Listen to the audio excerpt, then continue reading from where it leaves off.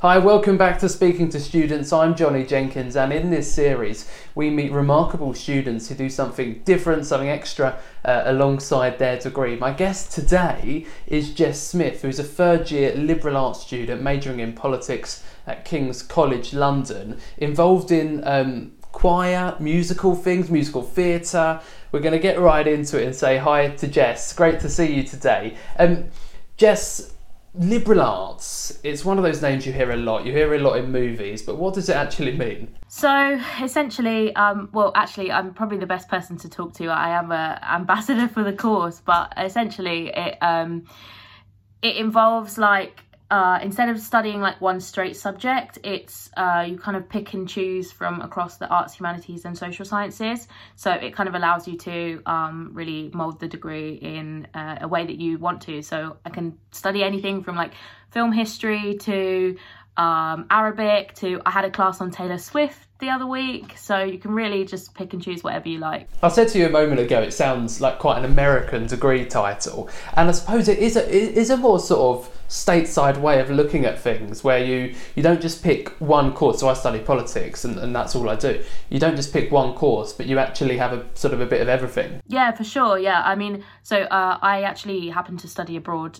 in the US while I was in my second year, and there was literally no difference. It's very much a kind of pick and choose what you want, and I think it's a good thing for the British system to adopt that kind of like flexibility of study. It's interesting, and it's, like you say, it's a different approach, and maybe we'll see more of it. But Jess, as always, I'm far more interested in the other stuff you do alongside the degree rather than the course itself. And you've already there mentioned that you're a course rep at your university. You've done your time in America and a year abroad. But let's talk about singing, because you're in the choir, you're a choral scholar. Everyone knows what a choir is, what it looks like, what it sounds like, but what does it mean when you say choral scholar? So the reason it's called a choral scholar is because it is seen as something that is rigorous and just as academic as the kind of main study programme. That being, it's not counted as like a student group or activity group. It's not part of the union. It's run by the college, and it's kind of like a job, to be honest. So we get a stipend for working and singing for the college every week. So we work with the chaplaincy because it's a Christian university. So the chaplaincy is kind of like the sort of centre of religious kind of life at King's, and we work with them and we sing in the services, and we do lots of other things representing King's at various functions and around the world. And you didn't just start singing when you came to university. It's something you've been doing for quite a long time. Yeah, so especially with choirs, my whole life really. I was raised in the church, so singing as part of worship was something that I've done, since I could walk, basically. But I was really fortunate to go to a school two schools that had really amazing music departments that were able to support me and had, kind of student activity going on as well. So I was able to kind of build up my singing skills there too. That's so good to hear, because, everybody sort of sings in the shower, or like you say, maybe sings at church or whatever. But if you can build it up more and more, you can make it into something that's such an integral part of your university course. Did the choral scholar sort of availability, the fact that King's College London has a big focus on that, did that draw you to the university? So it definitely did. There are lots of amazing universities up and down the country who have liberal arts courses, and I looked at lots and lots of them. But King's was the only one that had that kind of like flexible degree course combined with this kind of really kind of tough choral life, because I suppose when you kind of hear the university choir or choral scholar, you kind of associate it with Oxbridge, right? They're kind of the big players in the university choral scene, and King's was kind of one of I was looking definitely to be in a kind of city environment as well. That's another thing that that King's really, that's what sold me. So having all of those three elements, a degree that I liked in a city, or in an environment that I wanted to be in, and this kind of choral thing on top, that really sold it for me. And the choirs are hard to get into, because these are all kind of, because you do, get paid for them, they're quite rigorous in terms of auditions. It sounds to me like the sort of puzzle pieces just came together, and it made sense for you to go to King's to do liberal arts. Let's move towards theatre as well, because not only do you perform in your singing, but you're also involved in, you've got your own theatre company, and you're also involved in musical theatre. Now that must be quite a lot of fun. You're a producer and performer, right?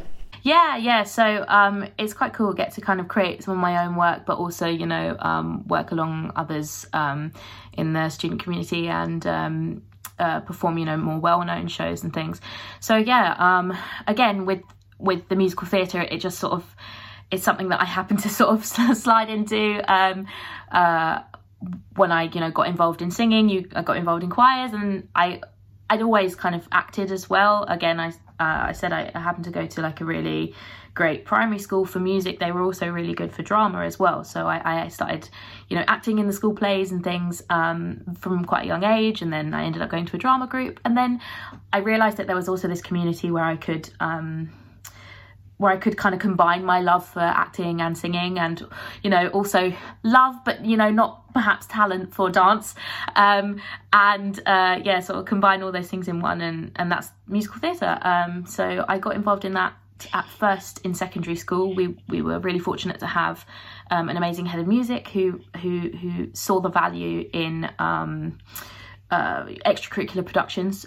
So I started doing that when I think we were in year 10 when I started doing that, and then after those experiences, I knew it was something that I wanted to continue on into university. I suppose, Jess, where you've got the really serious, like the choral singing, that's professional, it's a job in itself, and then you've got the musical theatre stuff, which not only is challenging, but it's probably great fun to do.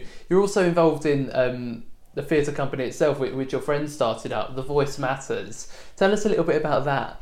So The Voice Matters, it is kind of grew out of King's, but also UCL students. They sort of band together to create this company called The Voice Matters, because they kind of wanted to, they sort of recognised and wanted to give a platform to voices who, certainly in theatre and in mainstream society as well, didn't have a platform to kind of air their experience and their stories. So I got involved with them because so I knew a few people who were involved in its founding, and they happened to be putting on an Edinburgh Fringe play.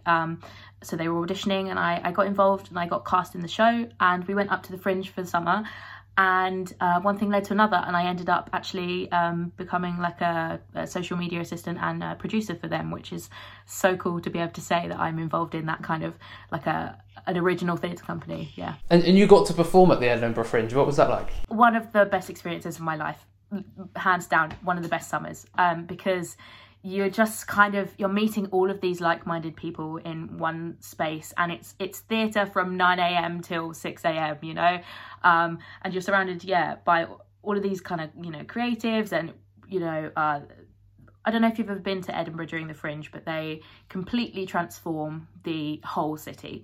Things that were perhaps like a square with a fountain become like a huge pub garden, and it's all of these kind of young, like-minded people.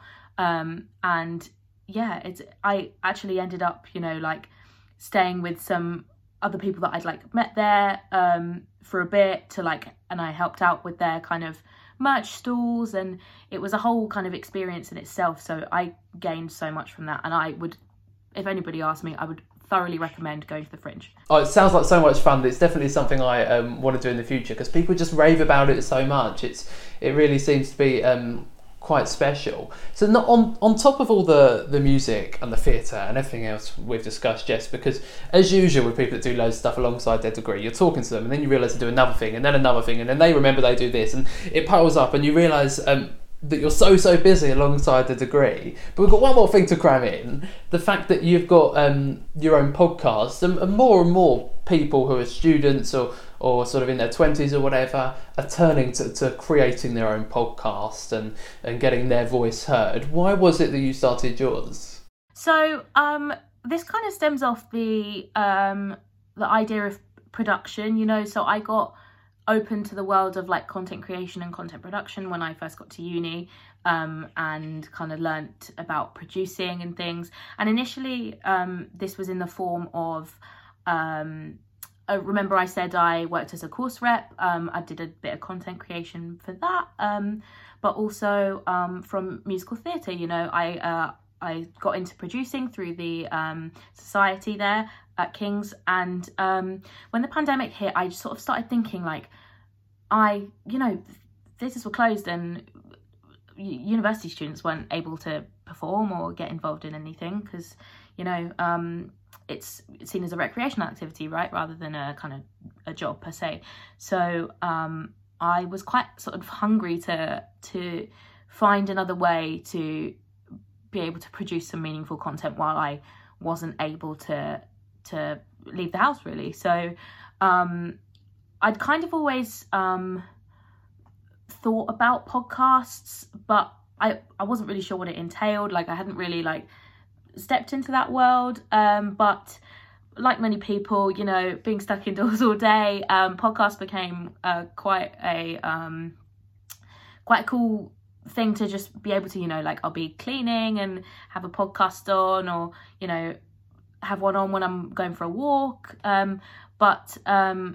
Yeah, I sort of started to get listening to these, you know, people who brought their experiences to the mic, and I thought, hold on, I can do that. I'm going to do that. So I did a little bit of research into kind of what that would entail, and then I just thought, yeah, let's go for it.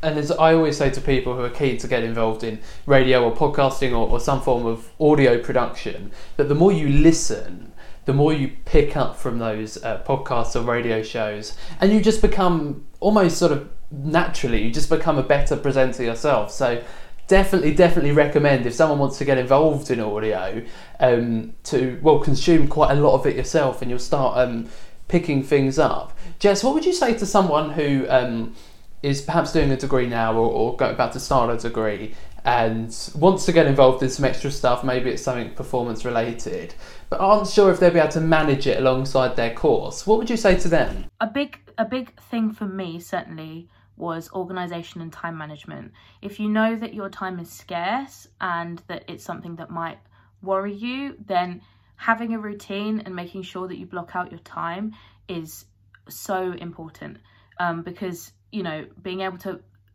look ahead and know exactly that you're going to meet this deadline, you're going to have this done. Like, you know, no matter how much you do in your, you know, in your extra time, your uni is always going to expect you to meet those deadlines, right? And so making sure that you are able to kind of allot your time wisely, and in advance as well, I think is really important. Because I remember back to my first year, I've learned a lot over the last few years, but certainly in my first year, I wasn't very study focused, and it kind of meant that I was leaving things very much to the last minute, and I was like scrambling to get them done, and it felt like I didn't have any time, right?